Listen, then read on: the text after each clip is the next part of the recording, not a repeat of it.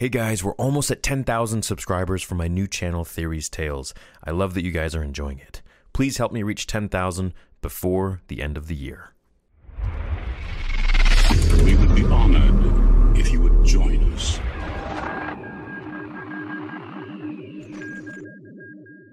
Hey guys, in today's video, we're going to be going over the making of Revenge of the Sith, in particular, when George Lucas is explaining on set what Palpatine says to Dooku before he fights Anakin, and basically explaining two different scenarios as to what would happen in each if Anakin were to win and if Anakin were to lose. Now, the winning scenario we've already gotten, but there's a bit of information on that too because he has to, of course, convince Dooku that everything will be okay. Now, in the book, it explains it a little bit more, like in the novelization of Revenge of the Sith, it explains it a little more in detail. However, the most canon thing that we can get is from George's mouth itself, which comes from the making of Revenge of the Sith.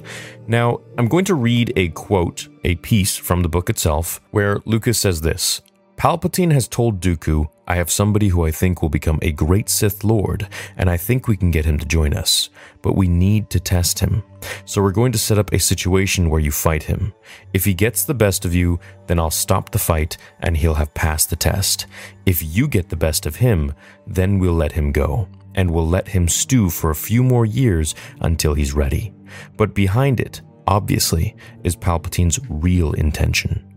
If Anakin is good enough, Anakin can kill Dooku and become Palpatine's new apprentice, but he didn't tell Dooku that. So, in these two scenarios, Palpatine essentially has to sell it to Dooku that, hey, we're going to fight Anakin, you are going to fight Anakin, and it's going to be okay either way. Now, in the scenario where Anakin beats him, he was just going to tell Dooku, hey, don't worry, I'll call off the fight. I'll basically tell him that this is not the Jedi way, and you can just continue on and potentially you'll be arrested, but I'll just help you with your escape. I think that's what would have happened. But the other scenario is actually really interesting to me because I didn't know much about this, that if Anakin actually lost to Dooku, Palpatine would have had him sent off, back to the Jedi Temple, probably called Dooku off from killing him, obviously, and then trained him a little bit more, or had the Jedi train him for a few more years to see where his training would end him up. Would he become powerful enough? Would he finally actualize his potential as the chosen one? And then when he would return, then he would kill Dooku. Now, this would change a whole bunch of things because, look, the Clone Wars would be elongated for another few years.